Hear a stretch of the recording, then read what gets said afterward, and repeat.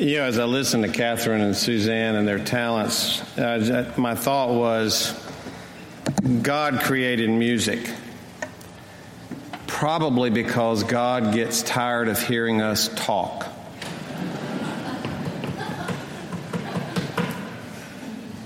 The word of the Lord.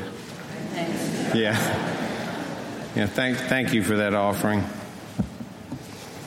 During October, I'm preaching on 4 individuals who had 4 really different responses to Jesus as they met him.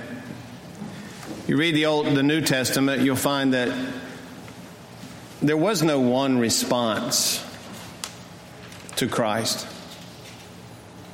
which leaves room for you and for me. There's no template. There's no one way to do it.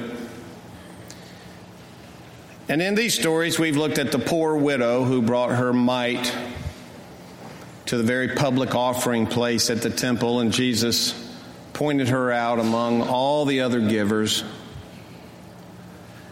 And then we spent time last week with the young rich ruler, the only story we have where Jesus called someone to follow him and they said no. A painful story in many ways. Today we come to the woman and the alabaster jar. She's found in 3 Gospels, Matthew, Mark, and John. She's not in Luke. And we're reading her story from Mark. While he was at Bethany in the house of Simon the leper, as he sat at table, a woman came with an alabaster jar of very costly ointment of nard. And she broke open the jar and poured the ointment on his head. But some were there who said to one another in anger, "Why was this ointment wasted in this way? For this ointment could have been sold for more than 300 denarii and the money given to the poor." And they scolded her. But Jesus said, "Let her alone. Why do you trouble her? She has performed a good service for me. For you always have the poor with you, and you can show kindness to them whenever you wish, but you will not always have me. She has done what she could. She has anointed my body beforehand for its burial. Truly, I tell you, wherever the good news is proclaimed in the whole world, what she has done will be told in remembrance of her." The word of the Lord. That's a powerful thing to say about somebody, that wherever the good news is proclaimed in the whole world, what she has done will be told in remembrance of her. Wow. You think anybody will remember anything you've ever done like this? My older brother retired from being a lawyer in Atlanta years ago, and he took a nostalgia trip, as I understand some people do when they retire, kind of go back to some places where you lived and your childhood. And he went back to the small village of South Mills, North Carolina, just outside of Elizabeth City, where my mom and dad are from. And we have somewhat of a family cemetery there. I think everybody in that village is kin to each other. And he took a walk through the cemetery, and he noticed all these old tombstones and all these old names, the Easons and the Sawyers and the Halsteads and the Norrises. We're all kin to each other. And it struck him that, who are these people? Great-great-grandfather buried there, great-great-grandmother buried there. Anybody know any stories about them? Anybody know what they sounded like or looked like or anything they ever did? No. And there's their name and a date on a tombstone. And it makes you have to wonder, what am I doing with my life, and will there be any ripple effect to it at all? That generations later, not that I want to be famous, but that I want to be significant. I want my life to matter. This woman, we don't even have her name, she did something that would be remembered for centuries. And we didn't know the poor widow's name, we didn't know the young rich ruler's name, but we've never forgotten their stories. And after all these years, we're still talking about this one incident this lady did that probably only took 3 minutes of her life to do it. 3 minutes of something. And do you think she would have thought in those 3 minutes, they'll be talking about me in the year 2016 in Richmond, Virginia? No. She had no idea the ripple effect of her life. She didn't do this for recognition or for fame. So what is it about this one thing she did that lasted only 3 minutes that Jesus would say this incredible proclamation? Wherever the good news is preached, is proclaimed in the whole world, that would include the Commonwealth. What she has done will be told in remembrance of her. And he was so right. Here I am. I'm doing it. We're remembering her. Where they are is they're in Bethany. If you've been to the Holy Land, you know Jerusalem sits up on the high hill, and then there's somewhat of just a big ravine that's called the Kidron Valley. It's really like a big ditch that goes around the city. And if you go up the hillside off of that ravine, you go into the Mount of Olives. And if you keep walking straight up that hill, you get to the top. It's fairly easy walk or short walk. And just over that hill is a little village called Bethany. It's 2 miles outside of the gates of Jerusalem. And that's where they are. And this is right before he is arrested and tried and crucified, just days before the resurrection. Matthew and Mark say this happened in Simon the leper's house, but for some reason John says it's in the home of Mary, Martha, and Lazarus. And we're not sure why there's a discrepancy. As they were eating, this woman, John says it was Mary, came with an alabaster jar. It's a white, very precious jar, very soft, of costly ointment of nard. It was perfume. And it would be the custom when you come into somebody's house to eat that they would put a few drops of perfume on you as you either come to the table or as you recline at the table to eat. But apparently she poured the entire contents of this flask onto and into the hair of Christ. She anointed him. Now the disciples chime in, and they're angry and upset. And they say, why was this ointment wasted in this way? For this ointment could have been sold for more than 300 denarii and the money given to the poor. Well, that sounds very rational, so you know they were Presbyterians.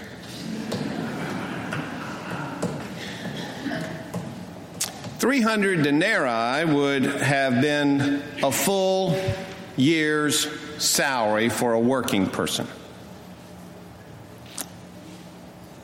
And giving that kind of money to the poor seemed a more prudent thing to do, as Jesus had once said to the young rich ruler, sell everything you have and give it to the poor. So it would make sense. Jesus cares about the poor. This is a very expensive perfume. Why would you waste it pouring the whole thing out on his head? And you have a disgruntled session. The first one in history, with many more to come. But this time, Jesus does not direct this gift to the poor. Not this time. This is extravagant love poured out for God. She's not giving this gift to the poor. This isn't charity. This is an offering of my life to God, all of it. I don't know how she got that expensive flask. I don't know who she is, but she knows Jesus. And she values him, and she's doing this for him. And it's the abandonment of it that gets your attention, that she is free from her possessions. Her money doesn't own her, she owns her money. And she decides what's valuable in life and what is not. This is very intentional. I've been in ministry for 37 years now, and that means I've done 37 stewardship campaigns. Don't you think that's enough? Yeah, I do. But don't you worry, I'm doing this one. So you're not getting off the hook. We're doing it. But in that time of dealing with people and their money, and I have over the years, money's a big deal. I mean, it's what we value, it's what we do with it. I've met a lot of generous people in 37 years. In one of my churches, there was a woman of very meager means who had a goal. She wanted to give $500,000 to the church when she died. And she didn't make anywhere near that kind of money to have $500,000. So you know what she did? She took out an insurance policy for $500,000. And we didn't get much from her on her, yearly pledge. It was meager. But she was taking money all year and paying on her premiums for that $500,000 because she had a goal. When she died, she wanted to leave a substantial gift to her church for a particular cause.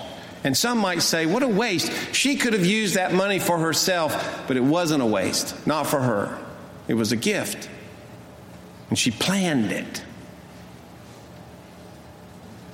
I have a friend who's in the ministry in a little bit different circumstances, but still not a wealthy man, really.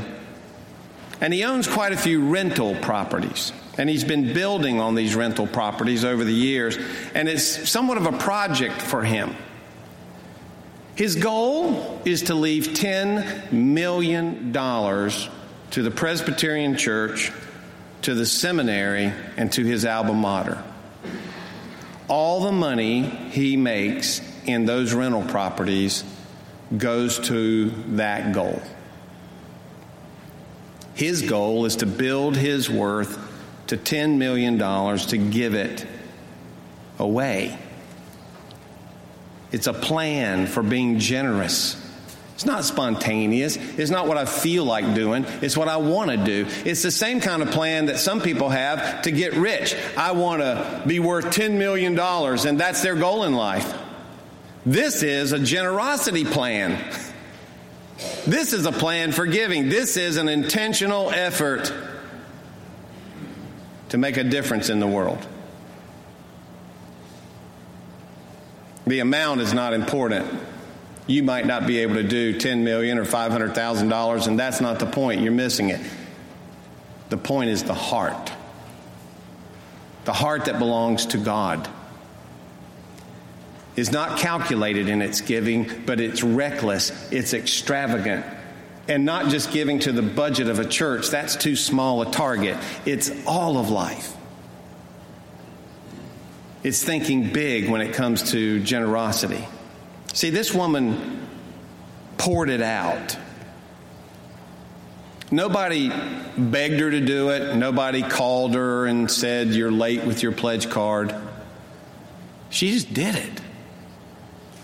She did it and shocked everybody in the room. The whole church was shocked because she didn't value what was in that jar as much as she valued what was in Christ. That's where the value was.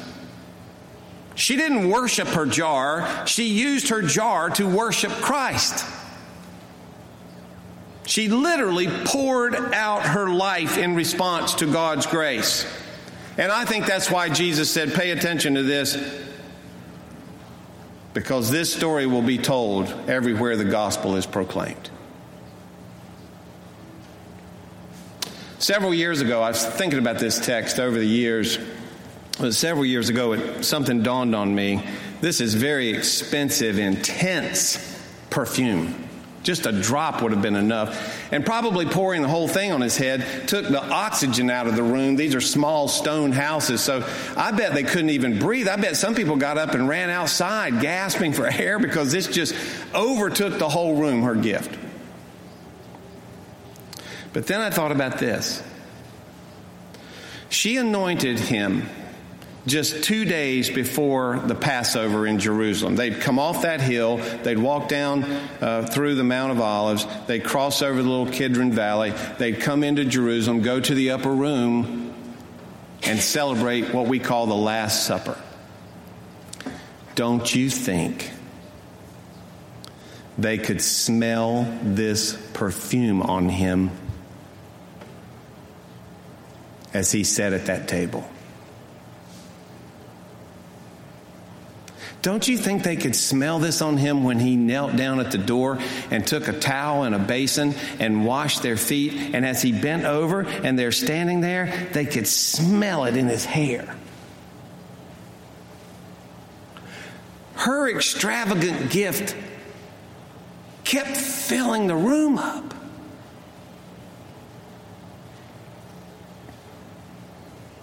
And it was only days before his arrest. He would be arrested that night, tried at Caiaphas' house, taken to Pilate at 9 o'clock in the morning, be crucified. And here's something to think about. Do you think it's possible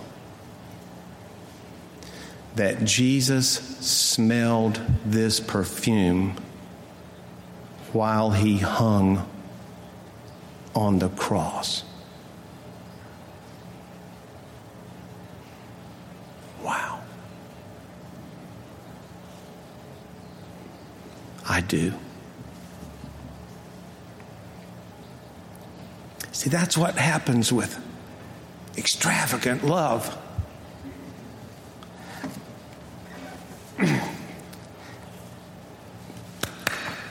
There's no end to it. And if you reduce it to a budget, you've lost the point.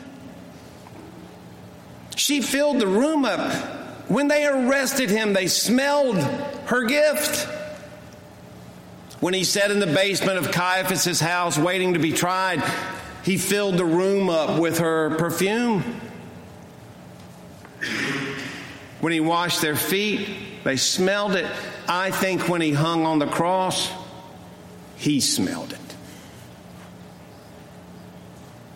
When they put him in the tomb, you could still smell